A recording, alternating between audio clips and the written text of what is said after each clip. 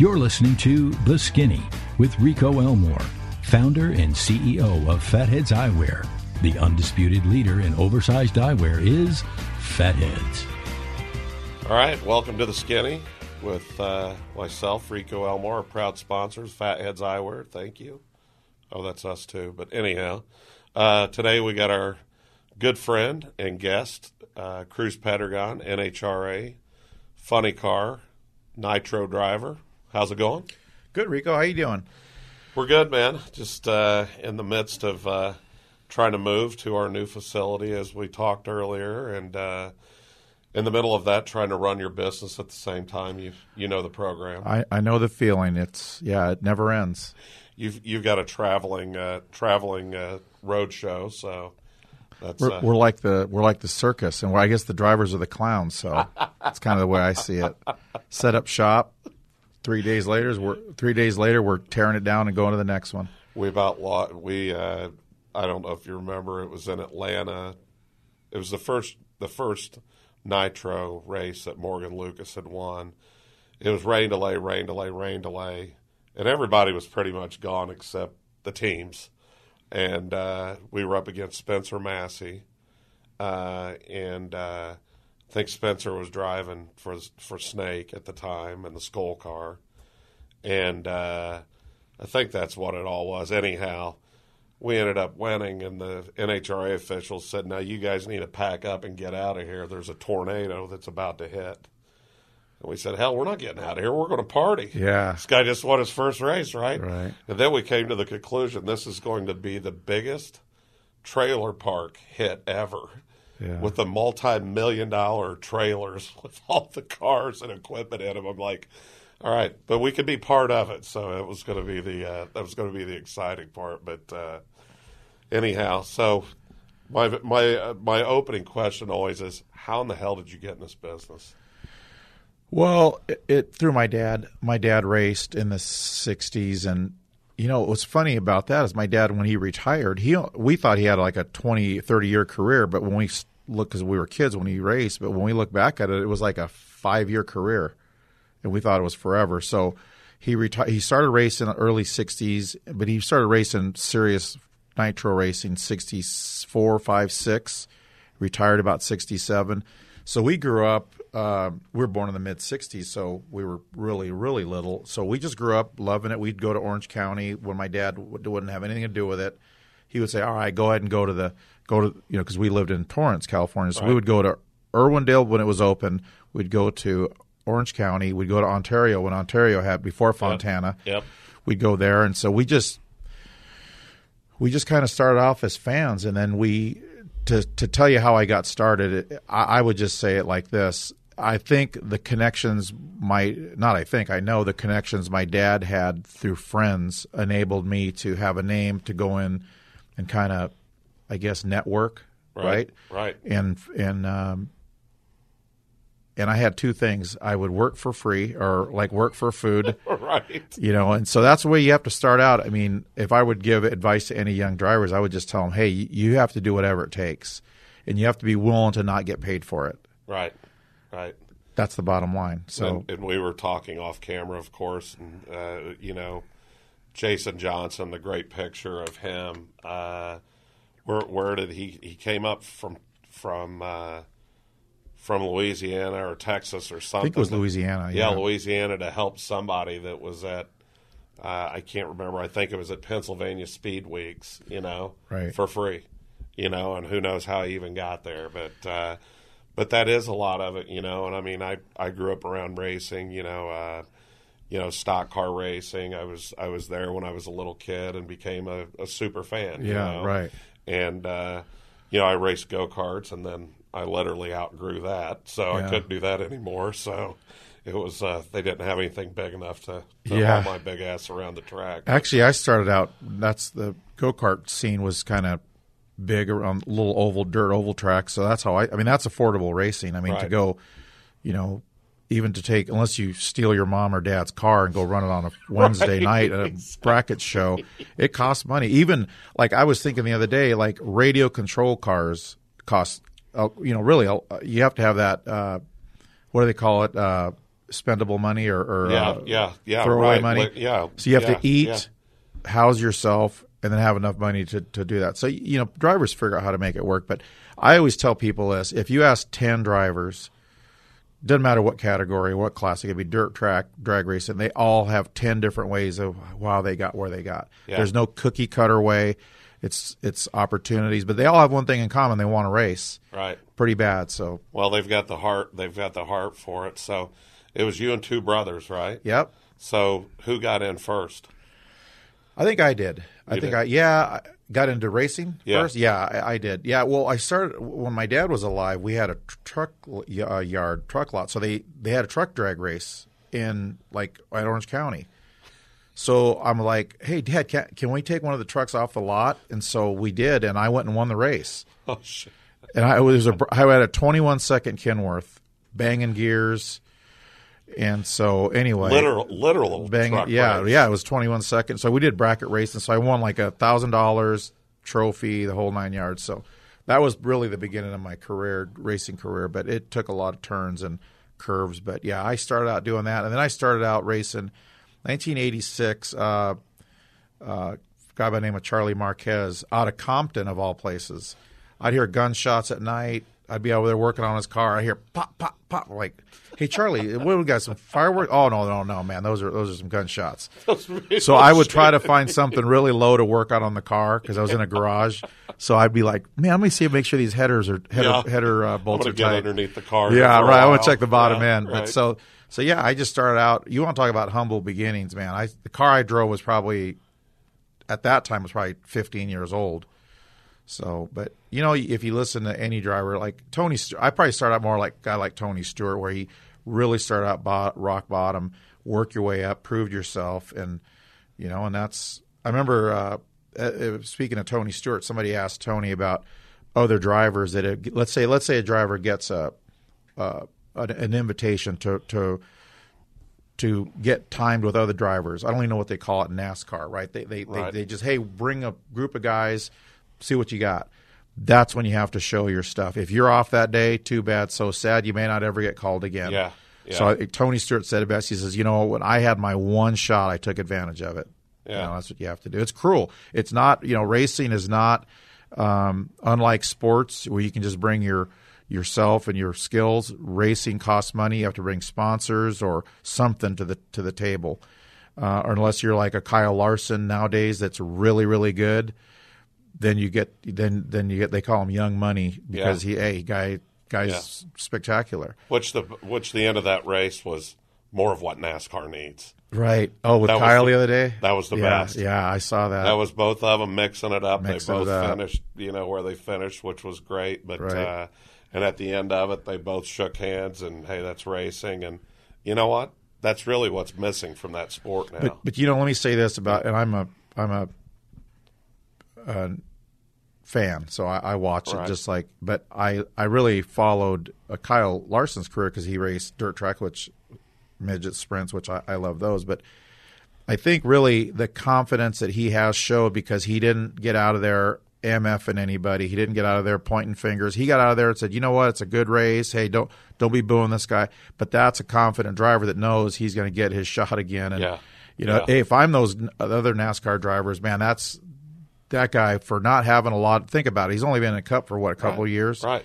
He's already he's mixing it up with arguably the best driver out there now. That's pretty good. And the least paid, I'm sure. I'm sure he's getting paid more now, but that's the thing that's been going on in NASCAR is they're trying to get everybody back in line and pay. Yeah. Because these $10 million a year guys, that's not happening anymore. Yeah. And where they're bringing the Kyle Larsons and the Chris Bells, which are crazy talented. Right. But the other side of that is they can bring them in at a number. You know what I mean? They can bring them in at an affordable number to make the numbers work. Sure. So I guess my question to you is what was your shot? Well, my shot was not really in that first car I drove. That car was just to get my name out there to get my license. But I drove a car by name a guy Gary Turner, GT Bikes out of Huntington Beach. Yeah. All right. Yeah. Sure. I started out with Gary's car, and I I took advantage because it was a good enough car where I could win. I thought, man, at some point you can't be like Flintstones, just shove your feet through the floorboard and pedal your way. Right. You got to have the car. Right. You know, it's like a horse. I tell people you don't see anybody win the Kentucky Derby on a donkey, so you definitely have to have a good horse. Right. The driver should complement that. So yeah, I got in that car and won races. The driver they had before didn't win much that I recall. So yeah, that was my shot. And so, you know, I put a lot of pressure on myself. I just was so dedicated and committed. But you have to figure out, okay, there's 20 other drivers that want to drive that same car. How are you going to differentiate yourself from all those other guys? Yeah. And GT I don't know that I ever did that, Yeah. but it definitely sprung me in Yeah. to the limelight a little bit. Yeah. GT bikes. I had a GT. Yeah. GT bikes. Pro Performer. Yeah. It's funny because they started How out. the hell did he? What was he doing? Did he know, just like it? Yeah. He was a fan? He was a fan. And there was two. There was Richard Long, who was partners with Gary. Gary was the GT, Yeah. but there were two people that made up that company, and they grew it out of their garage. It's a you know, like you, Rico. You start out your Fatheads company. It's an idea. It's a thought. You know, but they were literally welding bikes together in their garage, like their track home. Wow. Turned it into a multi-billion or multi-million, probably one of the top names. One of the top names back in the day when all the bike stuff was going on. Right. So, but anyway, yeah, he was a guy that this was his hobby, and he never wanted to drive. He wanted to own, and we had some. I raced for Gary for 3 years, I think, and we had some good times. And what class was that? this was top alcohol dragster. Okay. Yeah, so we were running 620s and 16s at that time. So that had to be the fastest thing you were running. 86, 87, 88. Yeah. And I won back-to-back races, and yeah, it was like I say, it was a good car. Definitely was able to make some strides in that. So then you move into nitro. Then I moved into alcohol funny car for 1 year. Okay. I wanted to drive a funny car, really. Yeah. I wanted to drive, but Yeah. there wasn't those seats available. So I drove alcohol funny car for a year for a team out of Northern California. Then at that point, was introduced to Larry Miner, who owned a multi-car nitro team, the pros, the big dogs, the big cheese, right? Yeah. So I went right to that, and we had a partial year the first year. And then the next year, Larry landed the McDonald's sponsorship. I remember that. So then, Sure. basically, I was a dragster driver, and Ed, the Ace McCullough, legend driver, big name, was driving the funny car. So Larry literally asked me one day. It was a rain delay in Reading, Pennsylvania. We're waiting for it to rain. He comes up to me and he says, and I knew the McDonald's thing was lingering, and Larry said, "Hey, kind of like have some bad news." He goes, "Would you mind getting out of this car and driving the funny car?" And I'm like, what are you kidding me? I didn't say that. I'm like, yeah, I think I could do that, which is what I wanted to drive anyway. So, you know, like they say, the rest is history. I drove that car 92, championship year, dethroned the great John Force. 94, 95. 95, Joe Gibbs came in as the owner, took over, built a new team with McDonald's sponsorship, and then raced for Joe 96, 97, 98, and third of the way into 99, and then went on my own in summer of 99, became a car owner, dove in feet first. Crazy. Didn't think Crazy. People were coming up to me saying, "Cruz, why in the world, all the money you made driving, are you going to just put it in? Oh, you don't want to do that, Cruz." And the more they said that, the more pissed off I got. I'm with you. And I didn't want to hear about it. And you know what? To me, it was the best thing I ever did. And, you know, that was the thing. I was telling somebody the other day, I said, you know what? I could count on one hand how many people told me how great it was going to be with what I was doing with this company. Right. I don't have enough hands, feet, toes, any of the above to tell you how many told me it'll never work. Right. And you know what? Those are the ones that drove me. Right. That's exactly what you just said. Right. It's like every time they're like, "You're an idiot. Why are you doing this?" Right. It's like, I'm going to show you who's an idiot, you know, and Yep. here you are successful years later. And listen, I don't care if you're John Force with the money, with big sponsors coming in a lot of times. It's always a struggle. It's a struggle with us it's not a struggle, it's a fight. It's a constant fight with us, you know, whether we're developing a new product, a new line, a new this, a new that, because it's ever evolving. It's like you guys. You get a new crew chief. You get an old crew Start all chief. over again. It's a start over. It's a baseline, and then Okay, well, let's try to go from here. Thank God you have an idea of what your car wants or needs. It helps a lot. But there's, I mean, you've been hooked up with Snap-on for several years now, which, is awesome. Good people there as well. And it's one of those things. I mean, you go out there. I think one of the things that is awesome with you that I see, you go out and you ride with one of the drivers. I'm not sure if you still do that. I know you used to go out and ride with the Snap-on franchisees. Oh, we do that every race. Every Thursday I go out to the field, as they say, and meet and greet the customers and thank them. And what do they think when you show up? Oh, you know what? They some of them will they'll kind of be a little shy, especially if they know who I am, and then I'll just what I enjoy about doing that is I like to be able to talk and interact with them and just really not talk about what I do, talk about what they do, sure. And bring up, because the tool business it goes hand in hand with racing. Sure. Plus I grew up around trucks, so it kind of works out. But yeah, it's cool to get out there. It's unique. Think about it. Snap-on has over 3,500 stores. They call them stores because they're stores on wheels. And so the automotive industry is directly connected with racing, so it works out. I mean, I had a burger sponsor, McDonald's, which was a tougher sell because they have a lot of venues. Okay, how do you connect our customer to racing? That was a little tougher. Auto Parts was closer. I had Advanced Auto Parts. So when you won a race, were you in the winner's circle like with a Big Mac? I did commercials. Well, I bid into a what was it? I don't call it Breakfast Jack. That's Jack in the Box. I was buying like an egg McMuffin. We were filming a commercial, and I literally bid into this thing probably about 12 to 15 times. But little did they know I was spitting it back out. But it was a nice, fresh. They kept handing me a perfectly groomed egg McMuffin, and it was at their store. They have a store in City of Industry that's a mock store that So it was a great sponsor, great people. But it ran its course. I think it was 7 years. Then I was with Advanced Auto Parts for like 7 years. Yep. But what I was getting at is the business part of it. That Snap-on, Advanced was a little closer to because mechanics. It's a natural and it's a statistical fact that they go to the races. They enjoy race. But then the Snap-on is even closer to what I think is a win-win because you have the customers. They buy the tools. So, it's a great sponsor. I'm grateful we're signed up till 2020, which will be 10 years. Wow. That we've been with Snap-on. And God, do they buy tools.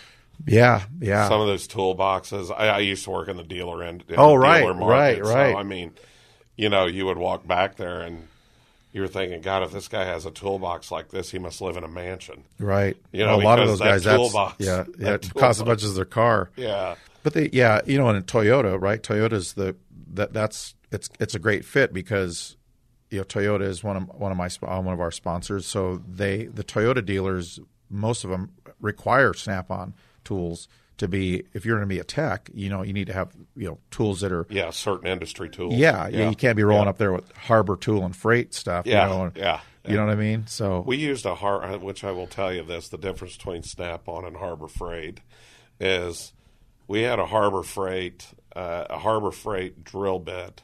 We were drilling through something, and it literally bent it to a 90-degree angle.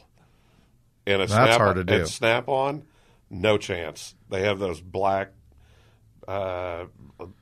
bits or something, and I'm telling you, it'll yank you through the hole with it as it's going. So, but it's, they're you've got Matco, which Mac. I mean, all great tools, but man, Snap-on was always the one. If you saw a tech back in the back that had a Snap-on toolbox, man, they were the deal. They were serious about their careers. It's a pride thing, and let's face it, we all like tools. That's like a big boy toy, right? Tools and toolboxes. So we're right in the middle of our season. We're getting ready to go to Epping coming up. We won a race this year, first time in 4 years, Caleb. We won a race. So things are looking up. We have a great crew team. All the team guys are great. So we're looking forward to. Aaron has it on kill a lot of times. Yeah, he does. I mean, we work closely together. He has his experience with dragsters a lot on Morgan's team. He worked for Morgan for 5 years and won a lot of races with Morgan. A lot of races. And so we meshed our ideas together. Techniques. Yeah, and it's taken a while, but it's starting to unfold and be really good. That was the thing. I'll never forget. We were at Brainerd, and Morgan pulls up there, and it's Brainerd. It's hotter than hell. It's in August, and he pulls up on the line, and I'm standing there next to Forrest, and I said, "What do you think?" He said, "It's either going to blow the tires off of it or it's going to set a world record." Yeah. Because I don't know which one. Yeah, right. And it goes down there and absolutely sets a track record. I mean, like that. I said, "Well, good thing it came out the right way, because the old man, he'd go off." Oh, yeah, know, So, but no, Aaron's a great dude, and you know what? That's the other thing about the drag racing business. There are teams, but man, there's this team member that's worked with that team member, and it's a big family. It really is. Yeah, and the thing about Aaron, his attitude. He's got a good attitude.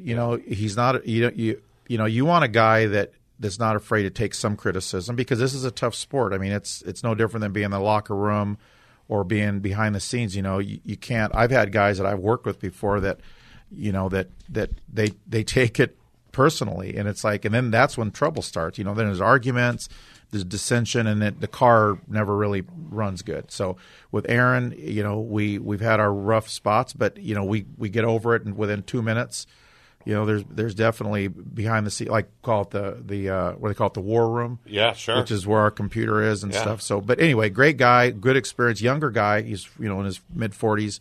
So, and he's a great fabricator. So the car shows up to the track, it's prepared. He's a great teacher. And we have another guy by the name of Glenn Huzar, who was with the Patron team for many years, who's also a great fabricator. So we're able to do a lot of our own in-house fab work that I used to have to sub out. Sure. And I think in the end, that's what a lot of these big teams are doing. They do all their own, so you can control the quality in-house.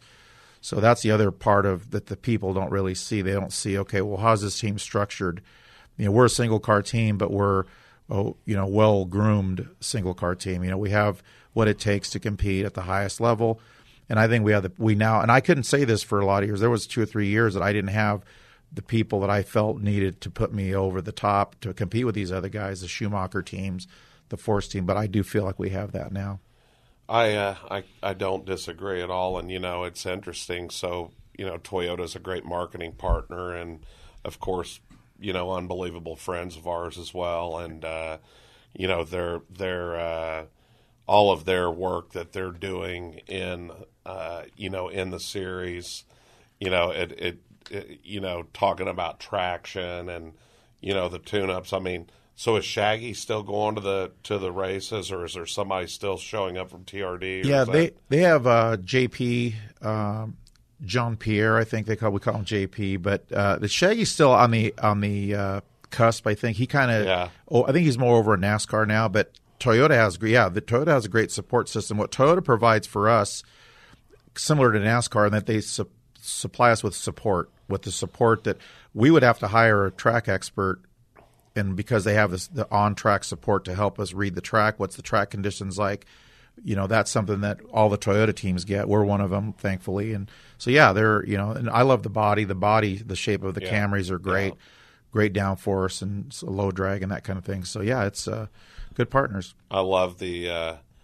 I know I was at one race, and I can't even remember what it was, that, Shaggy had a piece of pavement on the roof of the trailer, and and was trying to make sure he knew exactly what the temperature was at the track and the sun. Yeah. And I was like, all right. Yeah. And this is Shaggy was a Formula One guy. Right. He was a Formula One Toyota guy. Right. And, I was told one time by somebody who definitely knew, Toyota's Formula One budget was $800 million a year. Right. And they still didn't win. Yeah. And Onkyo, Mr. Toyota, said, we're done. Yeah. We're not doing this anymore. There's zero reason for that. And, they've gotten into, the NASCAR, the rally, the rally, right. the NHRA in a right. big way. Right.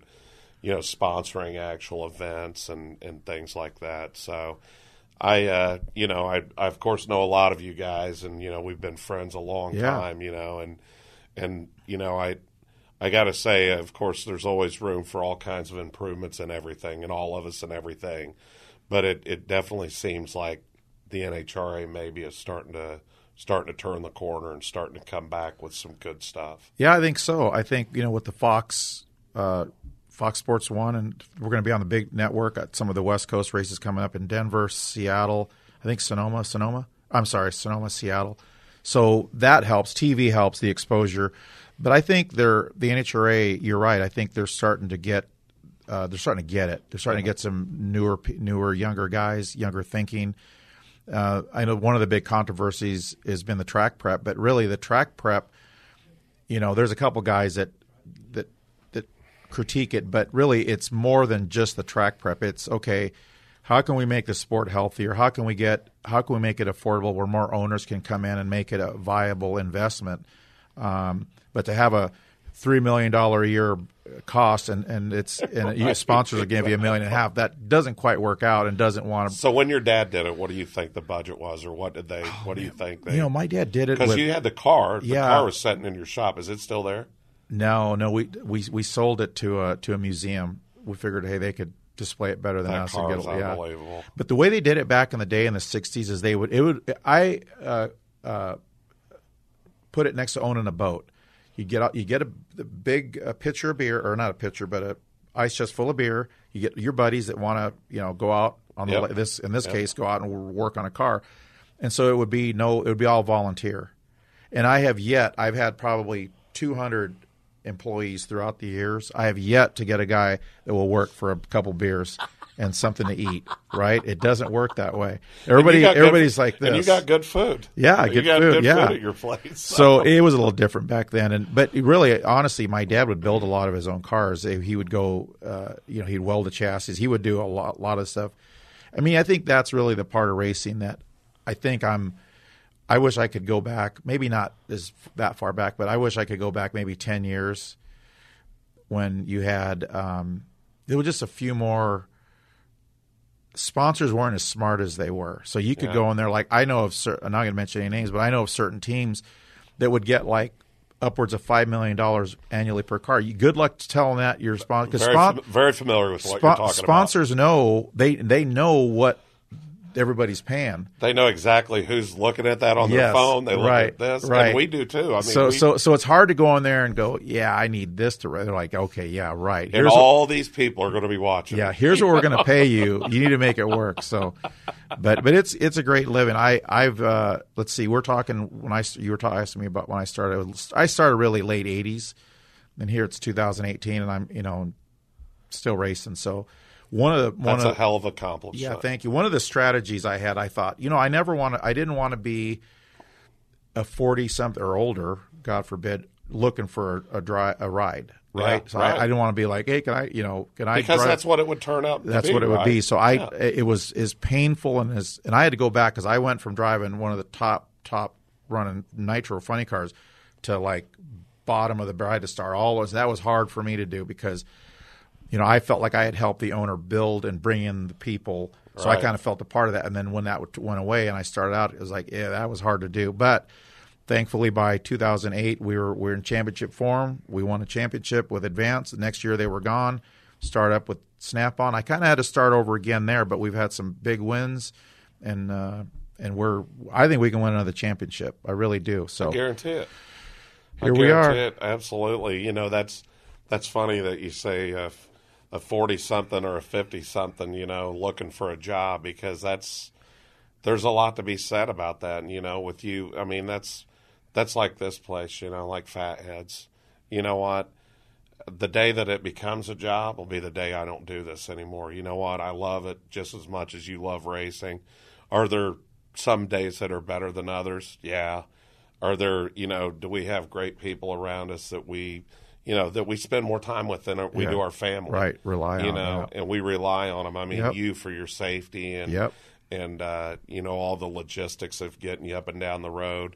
I mean, we've got a million moving parts on both sides of it, and I respect that because there's a lot of people on the outside that look in and think, oh, that guy's a top, he's a funny car driver, he's a top fuel driver, whatever, and God, he's got it made. You have zero idea. Oh yeah, It's. I mean, every time you're on your you're strapping yourself to a rocket, you know, that you're controlling to some point down this quarter mile or, you know, now 1,000 foot. When are they going back to quarter mile, by the way?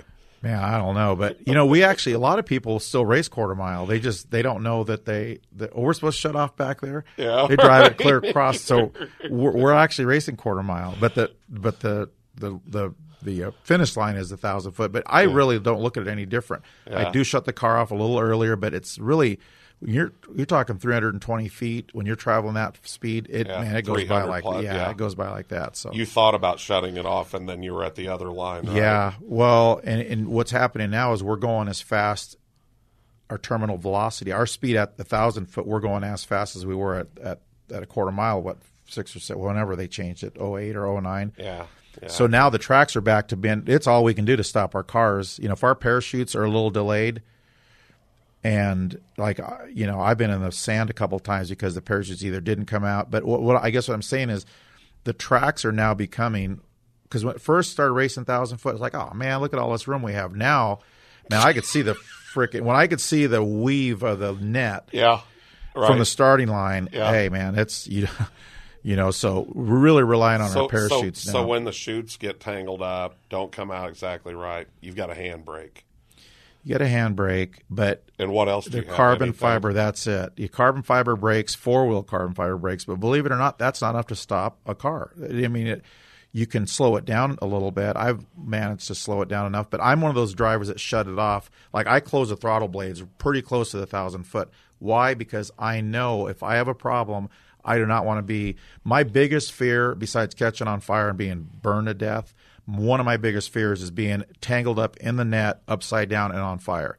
If you think about that, and not being able to get out, that is my biggest fear I have. And I think about it now and then, and I get a little bit claustrophobic. So that's something that I don't want to have happen, but I do everything I can. So I guess you could say I respect the speed, and so I give myself I guess what I'm saying, I give myself maybe a few extra 100 feet. Yeah. But the brake handle, I mean, it's there, but I had the throttle stick one time in Gainesville. Yeah, Gainesville in 2008.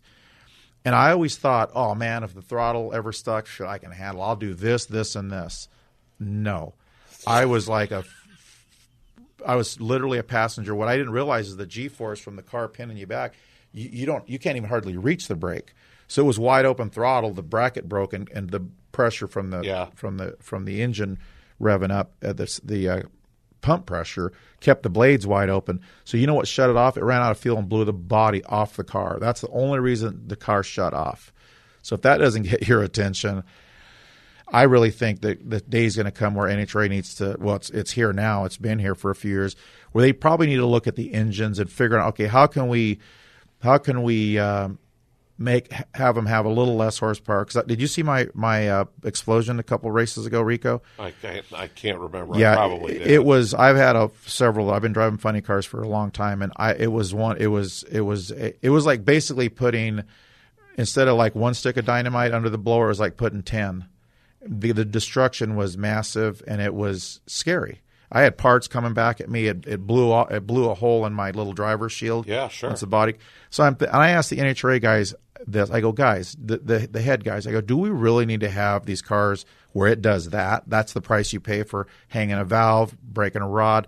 I says, man, this is out of hand. And so, I'm one of many. There's been a lot of those. All the DSR guys have blown. I think Force is all blown. Yeah. But my point is that do we need that mass destruction and the cars going 340 in 1,000 feet? No. The answer is no. So, without getting too political, there's got to be a different way, because if you think about it, the big sanctioning bodies have all restricted their cars, and I hate to use the word restricted, right? Because that's not what people want to hear, but they've done things because technology has gotten so the cars are going like, what are they? And I'm afraid that somebody's gonna have to get hurt before they realize something. Right. But and unfortunately we lost Scott.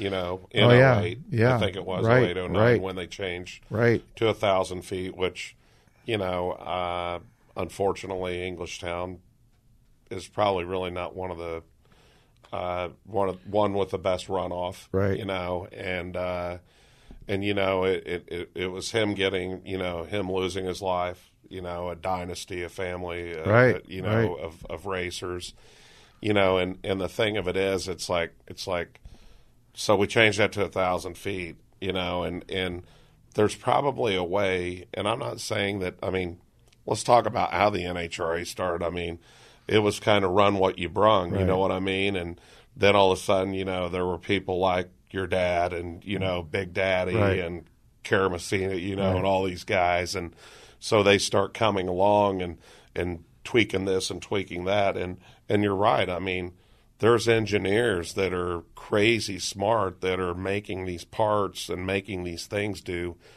things that nobody would ever imagine they would do. And the thing to make it where it's, one, affordable for the racer, but if it's affordable for the racer, then it's affordable for the fan to come watch it. Right. Okay? Right. And if it's affordable for the racer and affordable for the fan, then you have a show. Right. You know, and that's and I get what you're saying. I agree with you. Yeah, I mean, it's economics, and whether, you know, but people at the track, or some of the guys, they don't realize that there's a lot more, and it's not. And some people take it as, oh, we're picking on a certain team, but there's the race. Just as we've made the cars faster, NHRA has gone from, you know, back at like when my dad raced, where you could, you know, it was a little sticky, to the tracks are so sticky it's like Velcro. Right.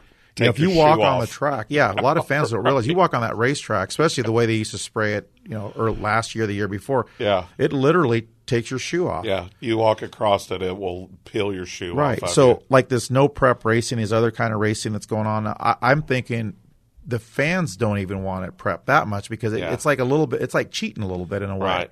You know, it's like when they did it at NASCAR. Remember, they put Stickum on. I don't know if it's Bristol or Charlotte, but they did something, the similar product. Right. They put it on there, and they're like, oh, well, it'll make it more racing. No, it made it like they had a big wing on the car. Right. It was stuck to the track. Right. I mean, the best thing about Bristol back in the day was there was a certain way you had to pass people. Right. And it was usually by bump and run. Right, right. It wasn't a oh, well, I'll take the center line or the middle or the outside or the inside.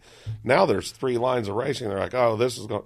Who said it was going to make it that way? The people who owned the track, NASCAR? Because I can tell you the fans didn't go, man, if this was 3-wide racing here on this half mile, hell with that. They want to see somebody get wiped out like Dale Earnhardt used to do. Push them out of the way, Push them out of the way, go past them. And that's what's missing. That's what we were just talking about at the beginning of this, was with Kyle Busch and Kyle Larson. The best thing was, Kyle got to him, tried to put a slide job on him, missed it. And got him, got in his door, which he should have never went up as far as he did. That slide was not even close to being there. But he got into his door a little bit and got him shook up. Well, you know what? When he went into the next turn, he's lucky that Kyle Busch is as good a driver as he is, that he didn't wipe them both out. Right. You know, but it was so crazy that you saw where he got him loose, and it upset Kyle Busch's car so much, it put him up into the wall. Right. He gets out of the wall and finishes the race. But, you know, the fans were booing. Hell, I used to like it when they were, if, Jeff Gordon would win and beat Dale Jr., they were throwing Budweiser cans on the track at him. And rather have them doing that than saying nothing, sitting on their hands, right? Right, exactly. So remember back in the 70s, they had Stickum for NFL football players. Oh, yeah. They used to be able to put whatever. It's like pine tar. Yeah. Yeah. So it's like they could just get a ball out of the air. Put a hand up. So the reason why I brought up no prep racing, think about it this way. Think about it if it was like prep racing, or hell yeah prep, or you got it prep. Whatever metaphor name you want to call it, it's popular because it's no prep. That takes a little bit more doing to get that, especially if a little tire to hook up and go that way. So I like that idea. I think that would be crazy to try to get that to adjust the clutch and all the stuff the right way. Yeah, they're actually doing that now, and it's and there's been several different. We want to race with the new prep. There's been some other cars that you might not have seen had the track been just balls to the wall like it was before, and so it's good. Clay Millican. Yeah, Clay Millican, Clay's right? Putting it down. Yeah, so IHRA stud. I think it's just about a matter of of having people realize that, you know what, oh, you can slip the clutch a little bit like we used to. Oh, yeah, okay, well, then it works. It shouldn't all be about brute power, because brute power, like we talked about earlier, the economics doesn't work. It costs too much money. Well, that's, you know. There was guy, not to interrupt, there was, take a crankshaft, for example. I heard through the pits, which I'm pretty familiar with BS and no BS, but the crank life last couple of years, and some teams have been 3 to 4 runs. We're talking $5,000 a piece cranks lasting. Think about it, 4 runs, that's a mile. Like that's on a crankshaft. So you're not going to grow the sport doing that. No. So I'm glad they're doing something, and it's still great racing. So you're not running 380s. We're running 390s and 4.0s. We're still going 320. It's like, yeah. And you know what? Sometimes people like to see the underdog win. Yeah. Clay Millican. Exactly. Beat a Schumacher. Yeah. Clay Millican is one of the best dragsters going right now. Who ever thought that? Yeah. And they're like us. They're a single car team. Right. They're not. There's no affiliation Stringer. with other teams. Yeah. Right.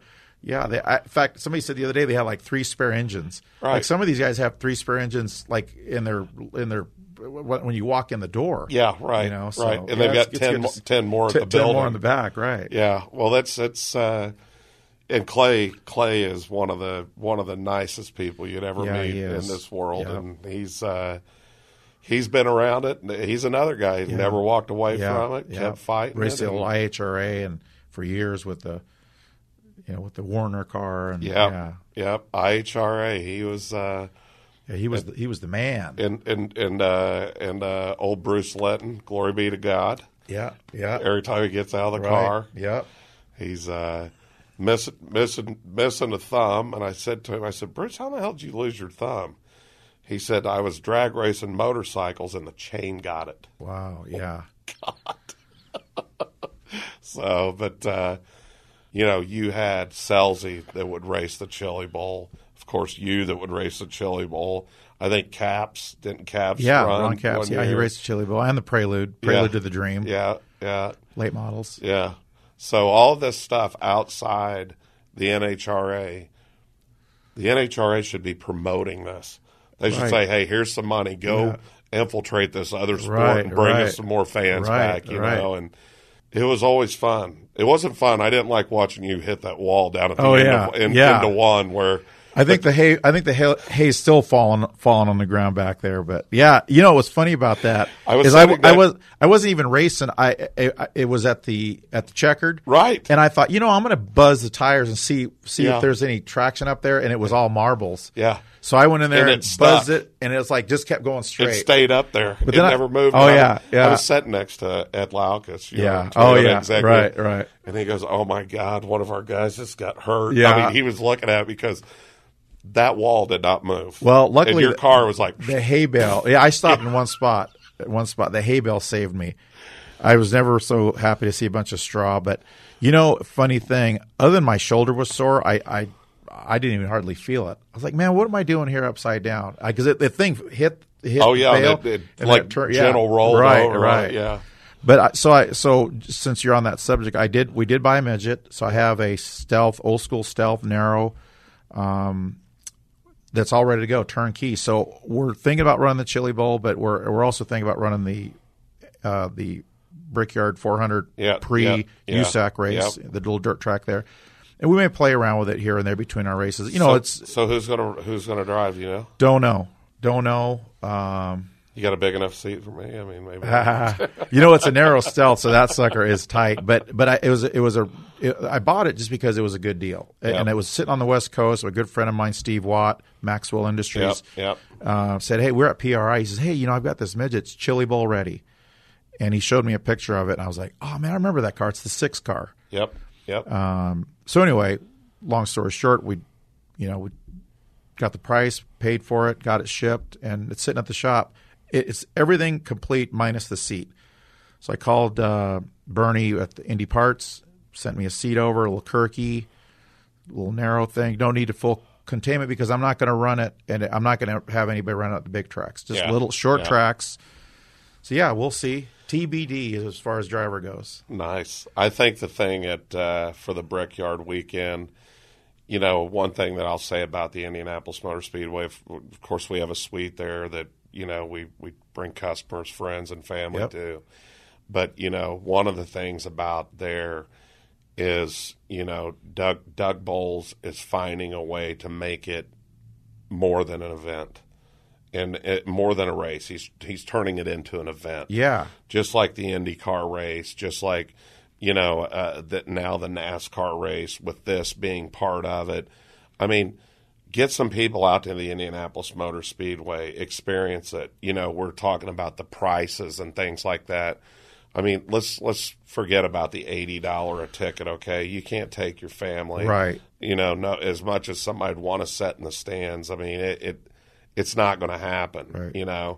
Let's make it affordable where, maybe you can't pay the Dell Juniors that are now a TV announcer and, right. Some of these other folks like sure. that, so I think they're all going in the right direction. Right. And I think there's enough there for everyone. I think that IndyCar has an unbelievable path in front of them with the talent that they have there, the racing and everything that's starting to evolve. But that race with USAC, I sat and talked with Kevin Miller at length during the 500. I think it was Saturday, maybe before the 500. I sat and talked to him at length about what was going on and what their plans were with that. And you know what? It's going to be awesome. It's going to be unbelievable. Now, is it going to be a USAC points event? Like would it be a national show? I believe it is, really? yes. And actually, cool. And it's going to be, my understanding is it's going to be a pretty significant pay. Really? Yeah, it's going to be way more than a usual show. So you've got all the NASCAR guys there now. They're probably not going to run, but they're definitely probably going to be over there checking it out. Right. And there's a couple guys that can jump right in. Those Casey Kane, obviously the obvious guys, Kyle Larson's. And those guys should be in them. Yeah, Christopher Bell, I'm sure, because they run the Chili Bowl every year. So Caleb and I were talking. We were talking about, man, they should dig up IRP and make a dirt track out there, because really, if you think about it, there's really no significant dirt track, especially smaller ones for midgets around this area, and you'd think there would be, but. And I told him, I said, we used to have the suite out at Lucas Oil Raceway, IRP, right, and as soon as they lost NASCAR, that was really and you guys, of course, that was the biggest draw. That's why we wanted it. Well, you lose half of that, then it sits empty all year, so you can't entertain folks. I said, you need to turn this into a dirt track, or you need to build a dirt track over in that field over there. And the NHRA, they're busy trying to go straight. They're not interested in that. Right. And unfortunately, and I thought maybe with Peter coming in and the rest of the guys, who knows, that may change. But I said around that whole NASCAR weekend, they ought to have the trucks on the mile dirt at the fairgrounds. Right. That you want to put a show on. Yeah. That would be pretty badass. Yeah. If you had the Xfinity cars back out at IRP, which is where they belong. Right. I mean, I love the Indianapolis Motor Speedway, but it has no place for that. Yeah. It just isn't. The Cup guys, it is what it is. That's what it is, and we're definitely a city of racing. We got to figure out how to spread it around, but. I appreciate you coming by. Thanks for your support, as always. Yeah, thanks for your support, Rico. I was going to tell this quick story before, and I just want to say thanks for doing what you've done with the glasses. But fat head here. So I used to go buy sunglasses, and I'd put them on, and they'd be like pretty tight right here, and that's not comfortable. So I would just pick a set, take them off, put another set on. So I finally figured out, okay, get the little cigarette lighter. Heat the freaking frames, the bridge, right? Bend them out, file them so they open up a little bit, and then you came along. So thanks for what you do. And I was wondering how you wore those other frames, so now I know what the program. Well, they just they just didn't fit. It's just like, okay, well, I guess this is the way it is. But you came along, great invention, and I'm glad to see you're successful and it's going. And we love your support, and thanks for having us. Absolutely, thanks a lot, brother. All right, brother. All right, man. Yep. You've been listening to The Skinny with Rico Elmore, founder and CEO of Fatheads Eyewear. For more information about Rico, visit his personal page at ricoelmore.com. And be sure to check out all of our great products at fatheads.com. The undisputed leader in oversized eyewear is Fatheads.